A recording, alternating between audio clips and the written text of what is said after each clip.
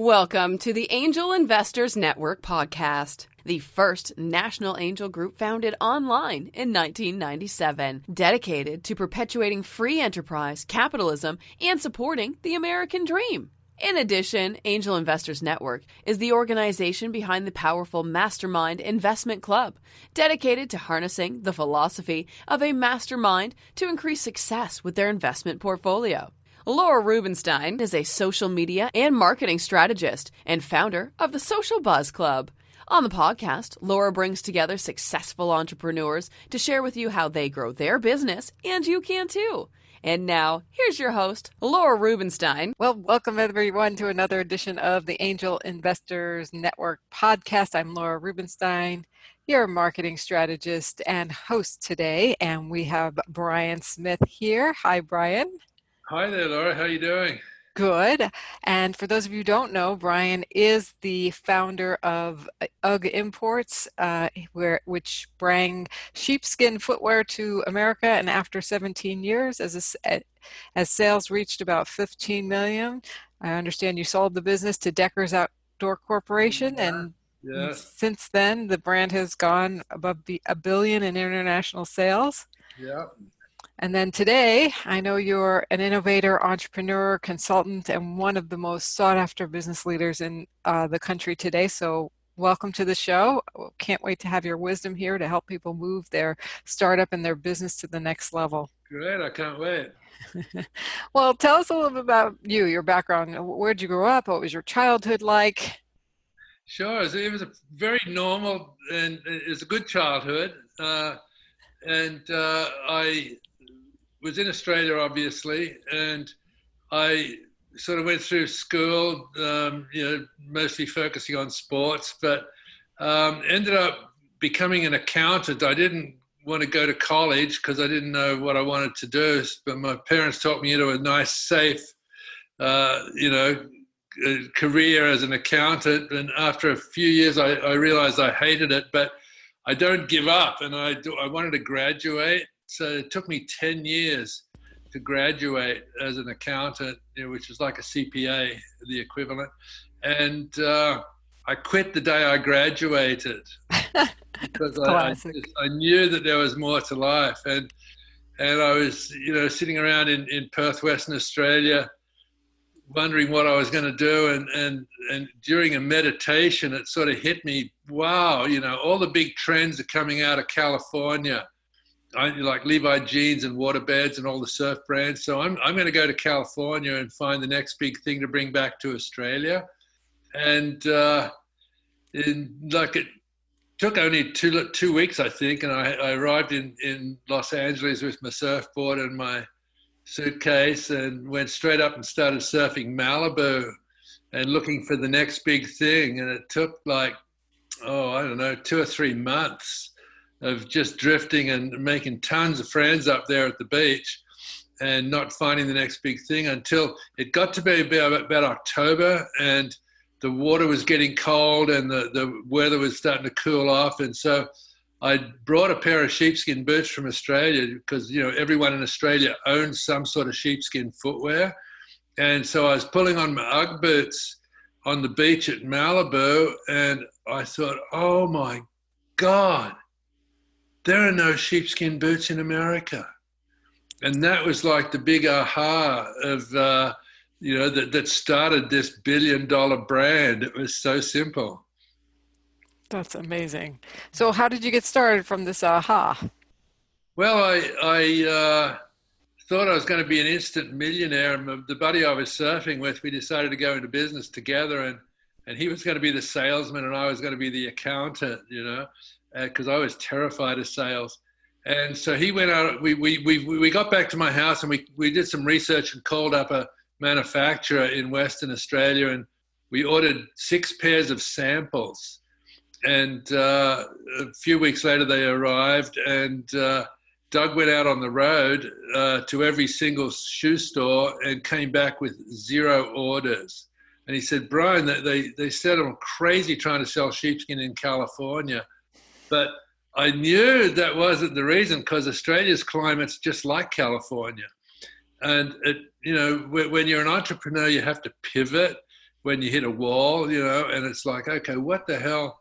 You know, and it struck me, all of my friends at Malibu thought they were the best idea in the world. And it struck me that, oh God, they all surf. They've all been to Australia and bought 4 or 5 pairs back for their buddies. So within the surf community, it was a pretty well-known product. So Doug and I then went out onto the road and hit all the surf shops. And everyone we walked into was, oh, fantastic. You know, you're going to make a fortune. They're the greatest things, you know.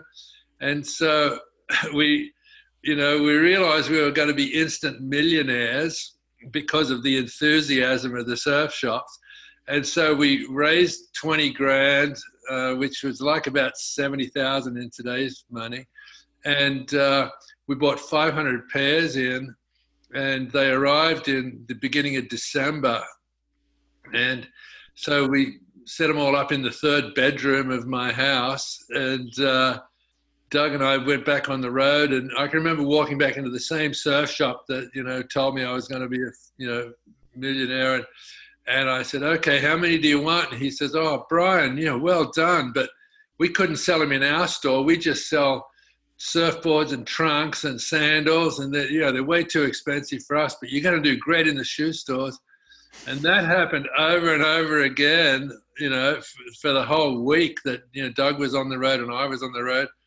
And we got back to my little house in Santa Monica and added up the first year's sales of Uggs, and it was 28 pairs. It just happened to be $1,000 exactly. And so that was the beginning of UGG, you know, $1,000 in sales for the first year. So it sounds like you needed to do another pivot. Yeah. But the beauty of you know, that sort of stark reality, you know, came back to help me later on, because I wrote a book called The Birth of a Brand. And the theme of the book is that you can't give birth to adults. And I had just been through and experienced a theme that every single entrepreneur will face. And that is you conceive the idea, and then the first action is giving birth. Like the birth of UGG was buying 6 pairs of samples.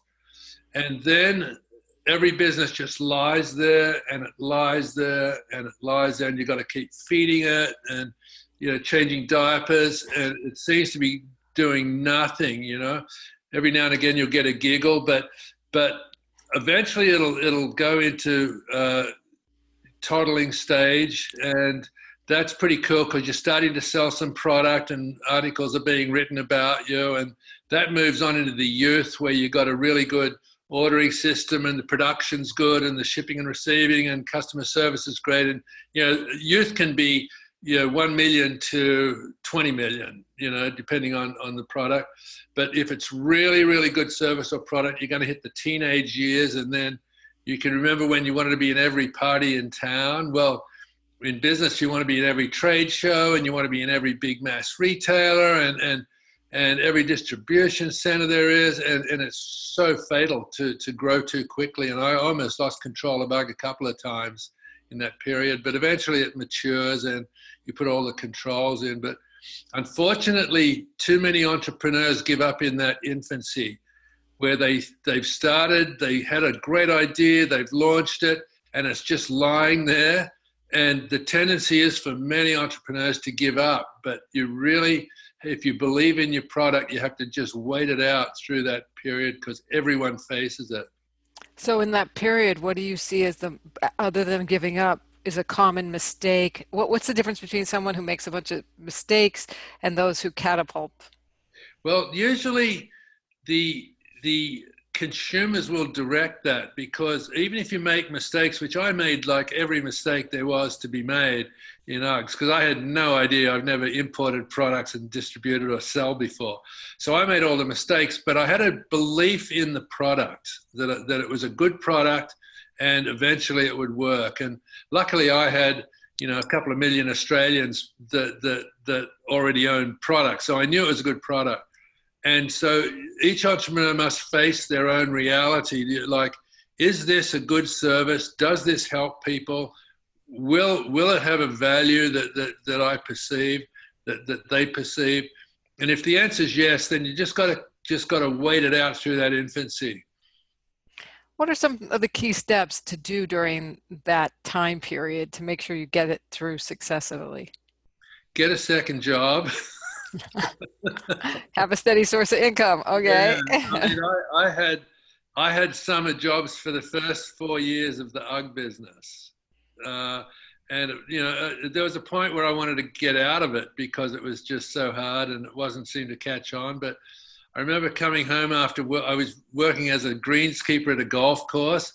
And it was like the first big stormy, rainy day after summer and in October. And I decided I was going to get out of the business. And then I got home and the answering machine had like 20, 30 messages from all these shoe retailers and surf shops who wanted to come down and pick up product because, it got cold. And that's when I realized, I've either got to get really serious and get an investor or just give it up. And so I chose to get an investor. Wonderful. And do you see any common mistakes when getting investors happening? Yeah, it's when you're at that early stage, it's very, very difficult because the banks don't want to know about it. Angel investors, if they have some foresight and you can pitch your product in a way that they can see the growth, that's really good.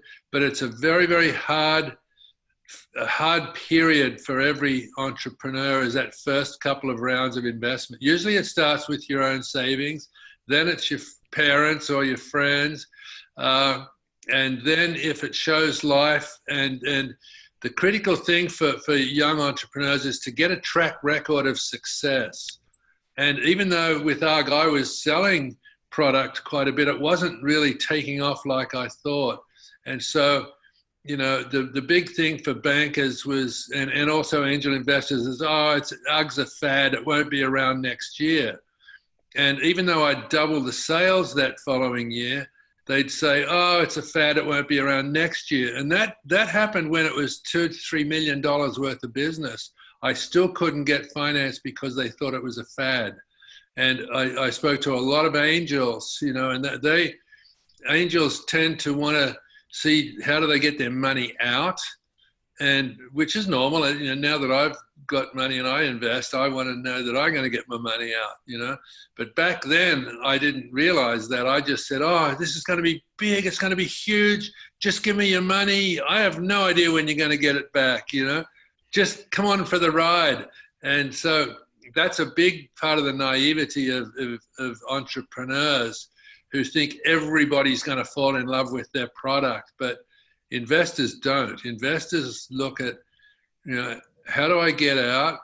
Will I get all of my money out? And what money will I make on top of my own money when I do get out? So they're the three things that if you're an entrepreneur, you have to be aware of when you're pitching and meeting investors, that it's not all about you. It's about them and their safety. Yeah, it's really important that they know. And do you find that the best way to position that is through sale of the company or through sales of the product? Sales of the product, because you don't really want to sell a business until it's like got out of control. That's what happened with me. We got up to about 15 million, and I was looking at a 20 million season coming up, and I had no idea how to finance that. And so I was like out of control. I'd grown it to the level of my expertise, but I couldn't have sold it before then because I didn't want to sell it at 5 million, because then all the work I'd put in, I wouldn't get a really good return from it. So I wanted to get it up into the 20s, at least to make a serious return on my efforts. So you could pay all the investors off and then you could sell it, right? Right, yeah. And every business is different. And, with the internet now, things go so much faster than back when I was doing business. It was, phone calls and road trips, and everything was delivering product by hand. And now it's like clicks and instant buys, and somebody else ships it half the time. These people don't even see the product they're selling, So it's a different world now, but the same principles of marketing and selling, and especially customer service, still apply. So explain to us what you're doing with this part of your career. Well, I sold the business in the late 90s, which was a perfect time for me to do that. I've never regretted it. And even though it's been 6 years in the billions, I am so proud of the product and the brand and the new people that are running it. And I really didn't have the skills. I love startups. I love the chaos. I love the uncertainty and the risk. But when it becomes a big corporation with committee meetings and, you know, boards and stuff, that's where I start to bog down. So I started a product in the construction industry, believe it or not. I invented a concrete that was half the weight of regular concrete, but still had structural strength. So I built a really, really good precast concrete wall business, and we put up over 100 structures in Southern California in a 4 or 5 year period, which was phenomenal. But then the recession hit in 2009, and the factory I had was huge. It was like 2 acres under roof and another 2 acres outside. And we just couldn't sustain no income for 4 or 5 years. So, you know, that wound down. So during that downtime, I wrote the book, The Birth of a Brand. And that did so well that it sort of drew me onto the stage. I never intended to be a speaker, but it turned out I'm pretty good at it. And I love now just traveling around talking to entrepreneurs and CEO groups and, you know, multi-level marketing groups. It just audiences full of entrepreneurs or CEOs who have been entrepreneurs and know, because they get the sophisticated guys get a really good kick out of it, going, oh my God, I remember that. And the new entrepreneurs get a real eye-opening look at what's ahead. And, you know, one of the key things is that to be a good entrepreneur, there's a certain amount of ignorance that you have to have before you start, you know, because if you knew what was ahead, you pretty much wouldn't start. Right. So what is the best advice you ever received as an entrepreneur? Oh, that's an easy one. Before we even started business, I was, you know, I'd found a magazine called Action Sports Retailer. It was the very first issue, volume 1, and issue number 1. And I thought, oh my God, that's perfect for all the surf shops and the, you know, action sports stores that I want to go to. So I went down and visited them, and we hadn't even got any product in yet. We just had some samples.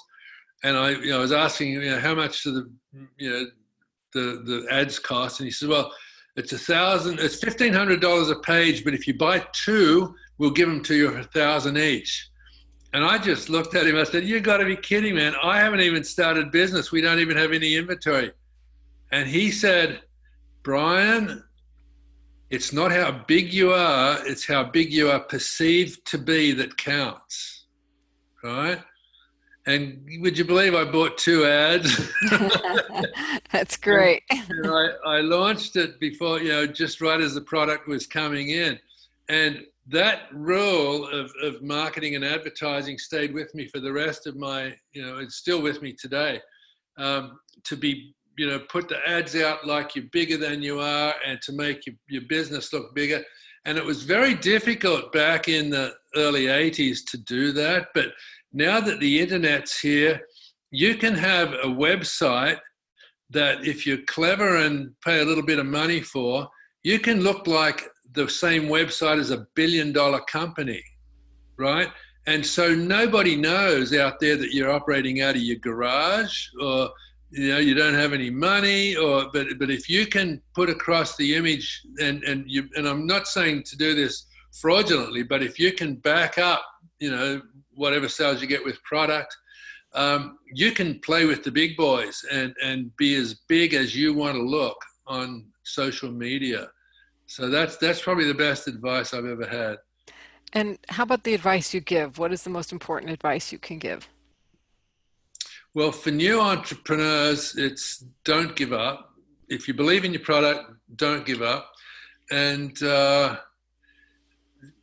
you know, I think one of the key things that I had to learn in building the UGG boot business was that nearly always your most disappointing disappointments will become your greatest blessings, right? I can't tell you how many times things just like failed or screwed up or didn't go the way I want, stopped dead, you know, and I'd be devastated there for a while. But within a couple of days, you know, when you learn to pivot, like, okay, what I do today is now, God, that's God, why did that happen, right? Okay, now what's good about it, right? I ask myself, what's good about it? And I'm always amazed that within a day or 2 days or a week, depending on the problem, I'll figure out a way around it. And a month later, I'll look back and go, thank God that happened, because I wouldn't be doing this new thing if that hadn't have gone wrong. And so it's almost like a correction of growth, that things are never going to be steady.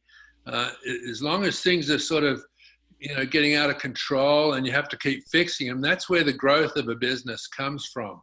And so always think that your most disappointing disappointments will become your greatest blessings. If you can just believe that, you'll get through 90% of all the stuff that's going to happen. Do you have a little story or scenario where that happened that you could share? Yeah, well, there was a period where I lost control of the company by bringing in new investors. You know, I was bringing in 3 guys, and we were all going to share at 25% each. And the documentation that said that, we drew up contracts and everything. But there was a proviso. I didn't get my 25% until I finished up a little trademark lawsuit, right? Which I knew I was going to win. So I didn't really care. But they didn't see it that way. So I was out there the first day after this new deal, and I went to Huntington Surf and Sport, and he said, hey, Brian, I heard you sold the company. I said, what? He said, yeah, you know, I called in an order this morning, and they said, you don't own it anymore. And I said, you're kidding me. They said that? And I drove straight back to San Diego from Huntington Beach, you know, and I pulled out the contract and I read it, you know, and I thought, oh my God, I really technically don't have any stock until I finish that lawsuit. And I just went into this huge depression because I thought I was bringing in 3 new partners and we all owned at 25% each. And anyway, after about 3 or 4 days, I kicked this depression and I figured out, okay, well, you know, part of the deal was I was going to be the sales rep for Southern California. So I just went back out on the road and started selling. And even told the guys, look, I may never own the company. I'm going to make sure I get as many people into UGG boots as I can. And I got back a month later and they gave me an envelope and it was a check for $5,000. And he said, that's your commissions for the month. And that was the first money I'd ever taken out of the company. And the next month I got back and there's a check for $10,000. And the next month, another check for $10,000. And I started realizing, you know, instead of doing all the work of in the warehouse and shipping and receiving, accounting, I was doing none of that. I was just out on the road being a sales rep, having fun with all the, you know, the surf shop owners and, you know, playing golf with them in the summer and surfing. And I'm making all this money. And that happened for the next 3 or 4 years where I made, you know, 120,000 a month, a year just in commissions by having fun. And that was a perfect example of your most, because when I was, you know, realized I didn't own the company, I was so devastated. But here I was a couple of years later thinking that's the best damn thing that ever happened. And by a pure fluke later on, you know, I got the company back 100%. And well, it wasn't a fluke. It was because of my hard work and positioning. I got the company 100%. And so, you know, there's a great example of, you know, a lot of people would have walked away with that disappointment, but I just hung in there and, you know, it became a tremendous blessing. That's great. Yeah. So you're talking about getting out on the road and we talked about advertising and selling. What's working now for businesses to attract more business? What's working now? Social media is taking a real big part in marketing today. I wish I knew more about it. I mean, I'm doing it and I'm part of it, and I'm in other businesses I consult with that are really, really good at it. And so that's the future is being able to have a really good image and a social media outreach. But even more important for the longevity and success of your company is maintaining a presence with your customers. In other words, customer service is still one of the most critical things to keep for a business. And it used to be, when I was going around visiting the owners of every surf shop in the country and eventually every shoe store in the country, that was incredible customer service on my part. But now you have to reach through this internet. And like, I have one client that sells a leather bag. It's like a sash bag made out of lamb leather. It's a beautiful product. It's going to be the next fanny pack of this next decade. And nobody gets a bag. She ships out 3,000 a month. There's not one person receives a bag without a phone call follow-up a week later asking, hey, did you get the bag? Did you like it? What do you think about it? Any comments, And she's got this, she's got 40,000 people on her mailing list. About 4,000 or 5,000 of them are raving fans who are constantly saying, when's the next color coming out? What's happening? And so it's possible to keep customer service. And if you don't follow up and outreach to your customers, there'll always be somebody cheaper. There'll always be somebody faster. But if you've taken the effort to create a personal relationship with your customer, it's absolute gold. There's nothing that can replace that. Yeah. So is there something you'd like to share that I haven't asked you yet? It's a beautiful day here in San Diego. Indeed. I think the other sort of piece of philosophy that I've always lived by is to do with patience. And I have a theme that's in my book, which is the quickest way for a tadpole to become a frog is live every day happily as a tadpole, right? And it sounds very trite, but it's a hugely deep piece of philosophy. And if you just keep working at what you do day after day after day, trying to be better, but mostly being happy and being, grateful for what you have and enthusiastic for what you're doing and hopeful for what it can be, it's really surprisingly short amount of time before you look back and say, oh my God, look where I've got to, look where I've come. And that frog principle is a really, really powerful one. I love that. It just makes so much sense too. It's like, why should we be miserable when we could be happy? And that could actually lead you to your next step, right? You can't accelerate time. You may as well, the key word there is be happy as a tadpole, right? Right where you are. Yeah, because there's nothing you can do to accelerate it. So what do you think are some of the secrets behind the growth that you've had in the past or any you're seeing currently? The growth happened for me when I figured out the essence of good advertising and marketing, right? I'd spent 3 years advertising UGG, with models posed on the beach with the boots like front and center in the ad, the main part of the ad, and perfect hair and clothes and everything. And I ran ads like that for a couple of years and got nowhere. Like the sales were 10,000, then 15, then 20,000. They should have been way more. And then I was having a beer with one of my surf shop owners and I was explaining this. He just said, shut up, Brian. And he calls out to these little kids in the back room, hey, come out here. And he says, what do you guys think of Uggs? And every one of them just said, oh, those Uggs, man, they're so fake. Have you seen those ads? Those models, they can't surf.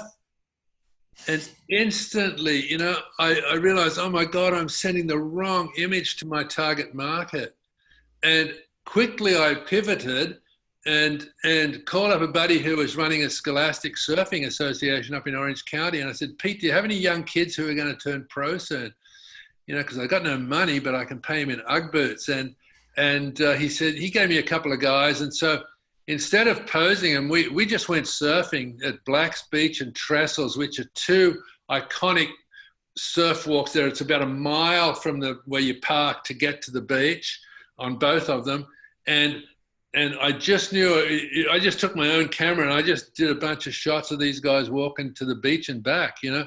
And when I ran those ads in October, November, December, the sales went to $200,000.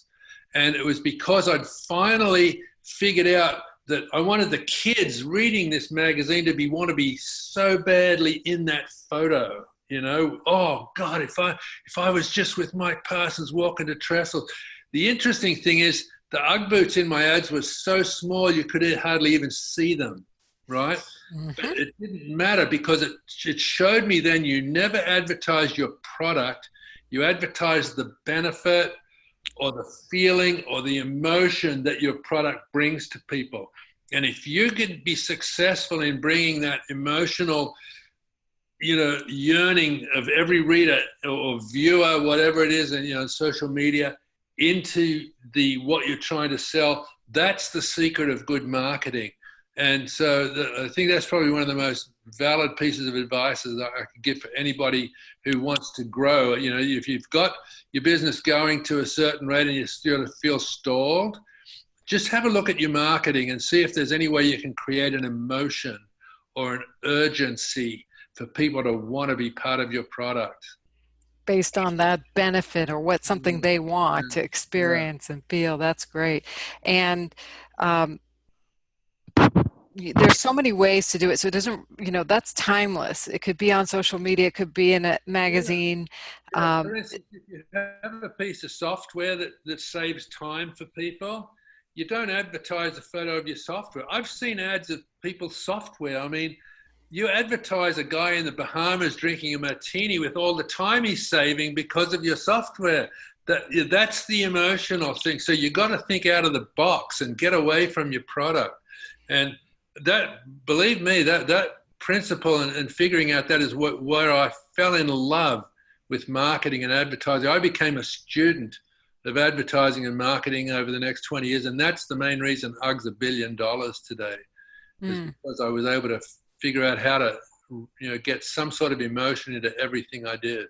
What types of marketing do you think have been the most effective for UGG? For UGG, definitely the visual stuff and mostly magazine advertising, and the putting UGG in fabulous, you know, I was doing it mostly through surfing, snowboarding. You know, back in the Midwest, it was ice hockey because all the kids played ice hockey. And then eventually I wanted to get a better image for UGG, so I created a casual comfort category, and I started sponsoring, not sponsoring, but I started giving product away to all the stylists in Hollywood, you know, who did the makeup and the hairdos and the wardrobes for all of the TV and movie productions. And bit by bit, you know, they'd be doing like Tom Cruise's hair, and he'd say, "What are those things?" And they go, "Oh, these are Uggs. They're fantastic. Wow, can you get me a pair?" And so bit by bit, this seeding of Hollywood ended up where you picked up USA Today or People magazine, for instance, and you look at all the, you know, the Hollywood people walking around Hollywood with their Ugg boots on. You know, that was huge. And it didn't cost anything. It cost me a bunch of free product for all these stylists. And so that to me was probably one of the most influential things that took UGG outside of my little, you know, niches and put them into a really good casual comfort climate. Brilliant. How do you think you get your message to stand out in a crowded marketplace? Wow. How is Sash doing it? Sash is doing it the same way I did it. They put photos out of people traveling the world with their Sash bags. They've got all the fans are sending in photos of them all over the world in these, you know, ridiculous situations where a woman's got one baby on the front and holding another baby, but the Sash bag's completely independent because it's you know, it's part of her apparel.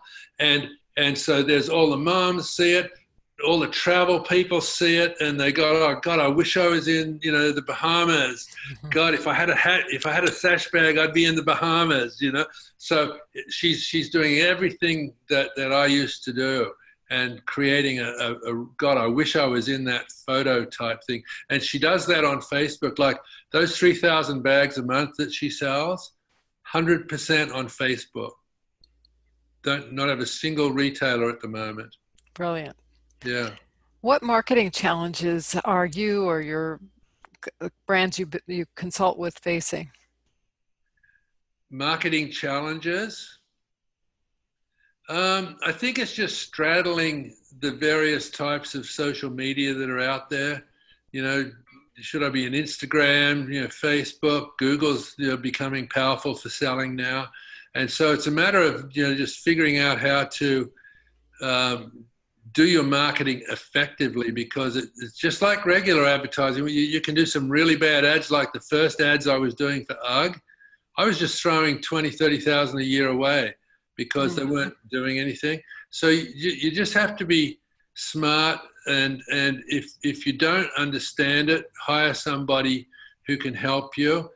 Public relations is a really good way of getting exposure. In fact, one of the biggest jumps that we had for UGG was when I created this casual comfort thing. I wanted to be on the front page of USA Today. And so I had to get a PR agency out of Boston to help put this huge package together. And we did a tour, and we ended up getting, but it was a sort of a fluke how we got to the front page of the lifestyle section in USA Today with Pamela Anderson wearing a pair of UGG boots on the beach in a red swimsuit. I tried to hide that photo from the marketing girl there at USA Today, the fashion editor. But she zeroed in on that and ran it, and that took this thing nationwide. We had people calling in from all over the country saying, hey, where's a retailer in my area? And we had retailers calling in saying, everyone's calling me for that product. How do I get it? And so that was a huge exposure gathering thing, but it was totally targeted at public relations. So, but it's also expensive to get good public relations. It's cheap to get bad public relations, which you don't want to do, but it sort of takes a bit of money to get good PR. But if you can do that, that is really one of the most effective ways of getting an image out there. Well, you've had quite the journey, and I really appreciate you sharing it with us and all of your wisdom, your tips, your experiences, your stories.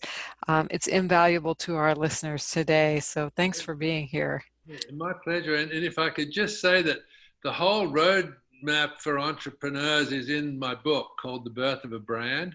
And so it's a very fast, easy read, and it takes it from conception right through to the sale of the company. And it's a really good roadmap for entrepreneurs. Wonderful. So check out the book, and we'll be back for another episode of Angel Investors Network podcast. Bye for now. Thanks, Laura. See you later. This show has been produced by Market Domination, LLC.